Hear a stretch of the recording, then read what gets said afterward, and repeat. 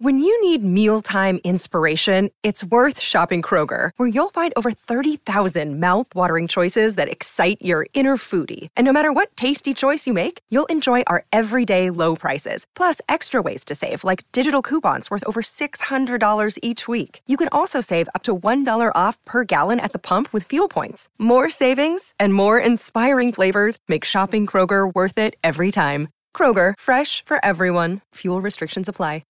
G'day, Mike Hussey here, but you can call me Mr. Supercoach. KFC Supercoach BBL is back and there's 25 grand up for grabs. So what are you waiting for? Play today at supercoach.com.au. T's and C's apply. New South Wales authorisation number TP/01005.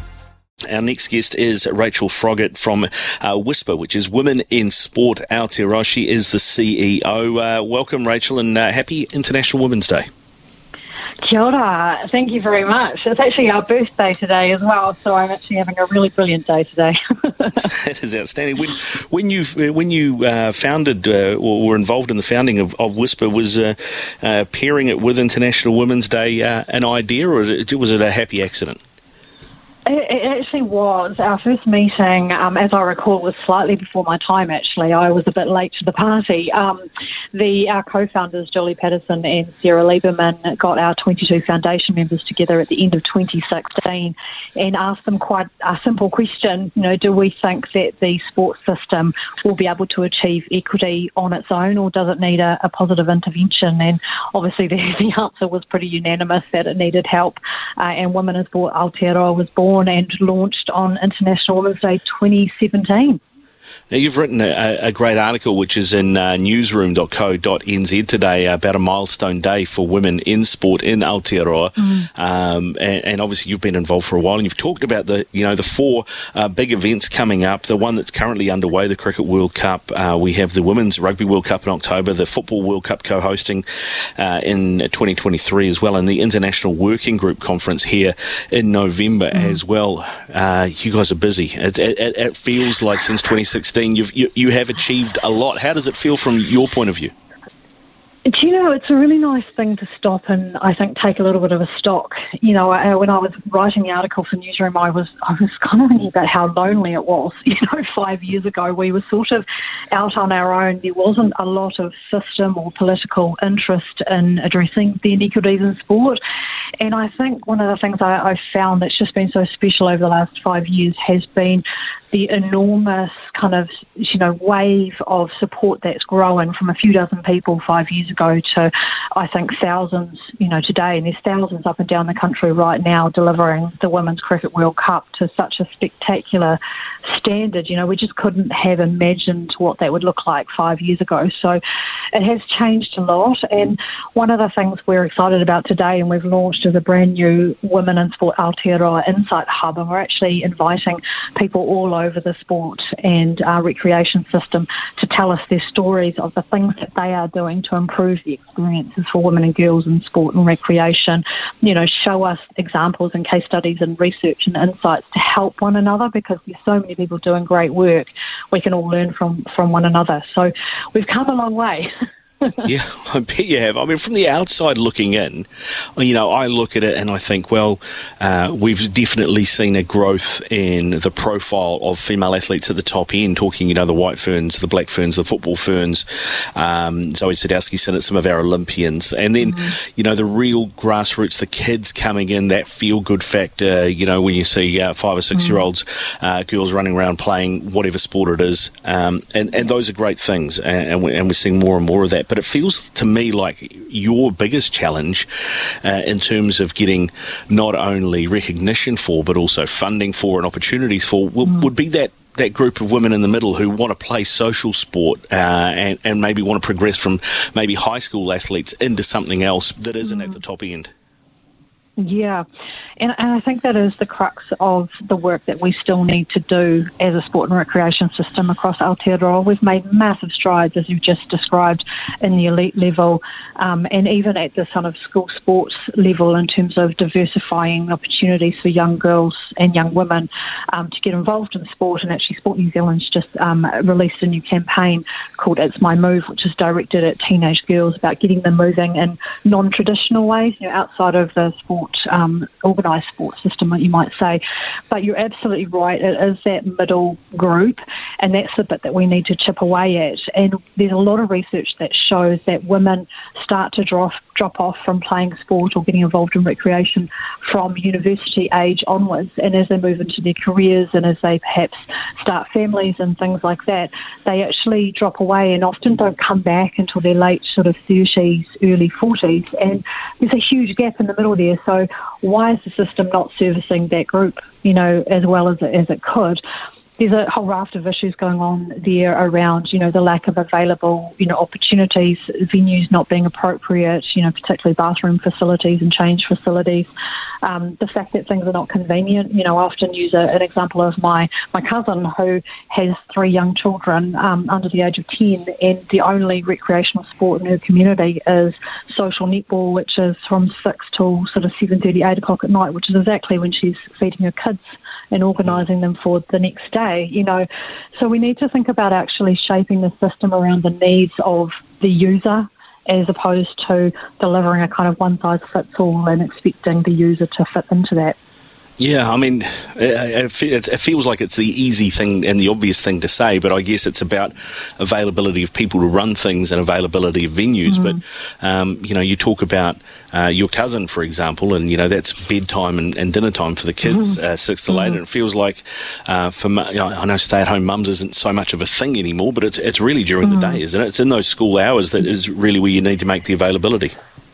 Yeah, and there's some really interesting innovations happening around the country. Netball's actually a really good example of this, where they have social netball at lunchtime, which I think is fantastic, because that's actually when particularly mums who might be perhaps only working a few days a week or might be, managing things around school-age kids, it's a perfect opportunity for them to get together and have a social interaction. And particularly in the wake of, and I say the wake, tongue-in-cheek, of COVID-19, and the impacts that that's had on well-being and health and mental health in particular, that social connection and that ability to actually be able to feel part of a community and not isolated is really, really important, and sport plays an enormous role in that.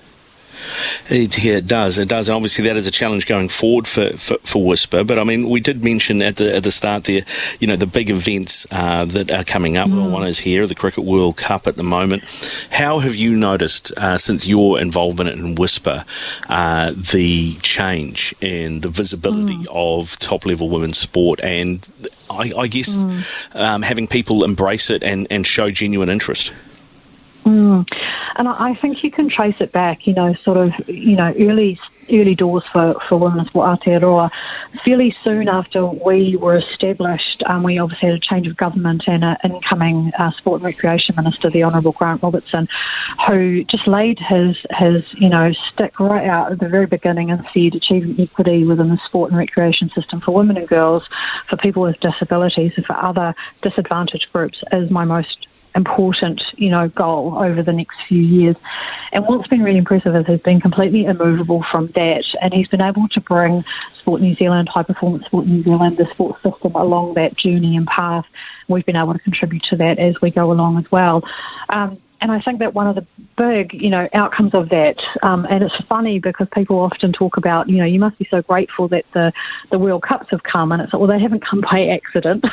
They've come by strategy, and there's been a huge number of people working in the background across multiple government, ministries to bring those here, but also massive credit to New Zealand cricket, to New Zealand rugby and to New Zealand football for their vision and their investment and their commitment to growing the women's game in those 3 codes. And what's been really impressive is the legacy programming that they've built in behind it. So it's not this kind of huge flash in the pan for 4 or 5 weeks.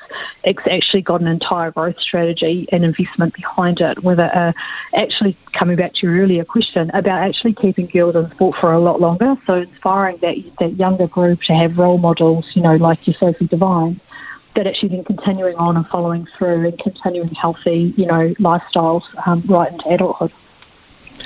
Yeah, and that is a challenge, and once again, it is about availability, and it is about, as you mentioned, facilities that are right for everyone.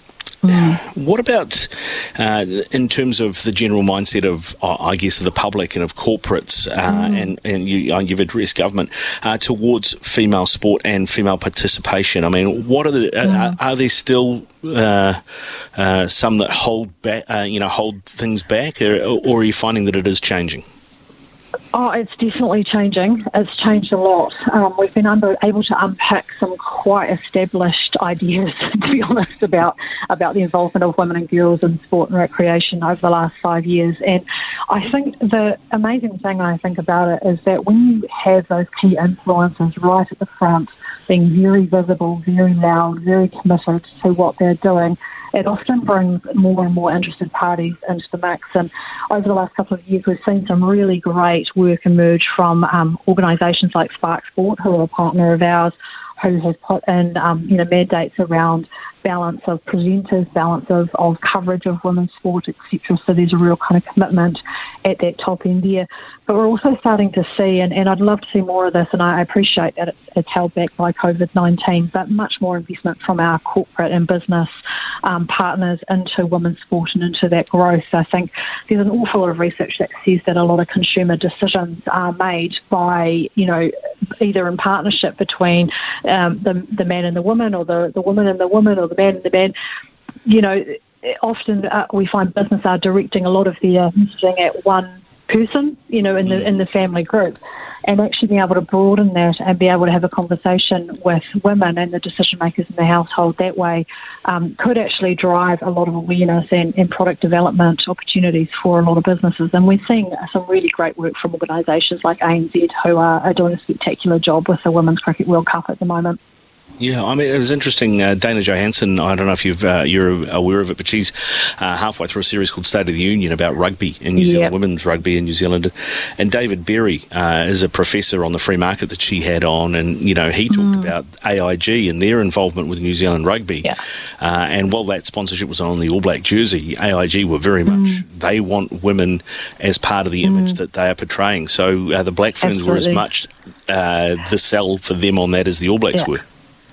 Yeah, and I absolutely think that comes, AIG, a perfect example of this, that global mentality is very progressive compared to sometimes still what we're seeing in the domestic market here.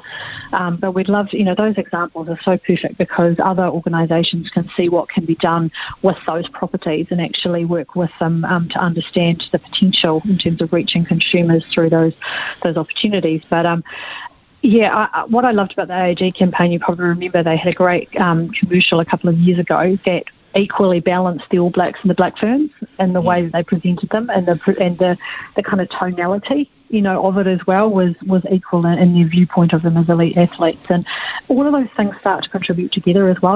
Obviously we're going into a Rugby World Cup this year where our Black Ferns will be fully paid professional athletes for the first time in their history, which is extraordinary when they actually hold 5 previous World Cups, and this is the first tournament that they will actually be paid athletes. But all of those things all start to be puzzle pieces that come together that push progression. Now, this morning we've been doing the Mount Rushmore of female athletes in New Zealand, Rachel, and each guest I've been getting on has been giving us their nod as to one face that they would see chiseled into that mountain. Zoe Sadowski-Synnott has been mentioned, Val Adams has been mentioned, Sarah Hirini has been mentioned as well, Susan Devoy. I mean, if I was going to ask you for one name, one face we're going to chisel into that mountain, who would it be? Absolutely, hands down, Dame Sophie Pascoe.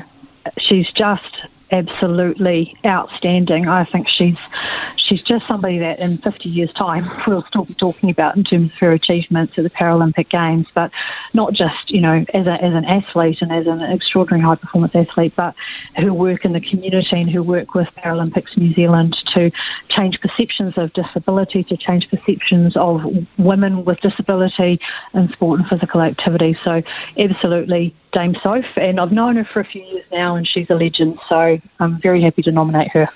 Yeah, great stuff, Rachel. Hey, listen, thanks very much for coming on, and happy birthday to Whisper again. Enjoy it. And best of luck with the year to come and all the big events that you guys have lined up.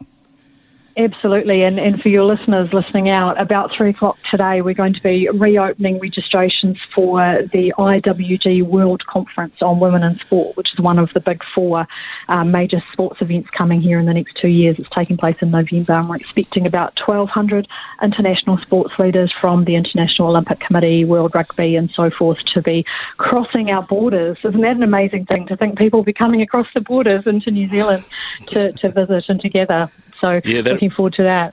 Yeah, that'll be fantastic. Just quickly, before we let you go, where can people jump on to be a part of it? Yeah, so jump on to womeninsport.org.nz and you'll find lots of information there about all the work we're doing at the moment. Good stuff, Rachel. Thank you very much for your time again. Well-written article. I enjoyed that on newsroom.co.nz. Go well and enjoy Whisper's birthday. Kia ora, thank you.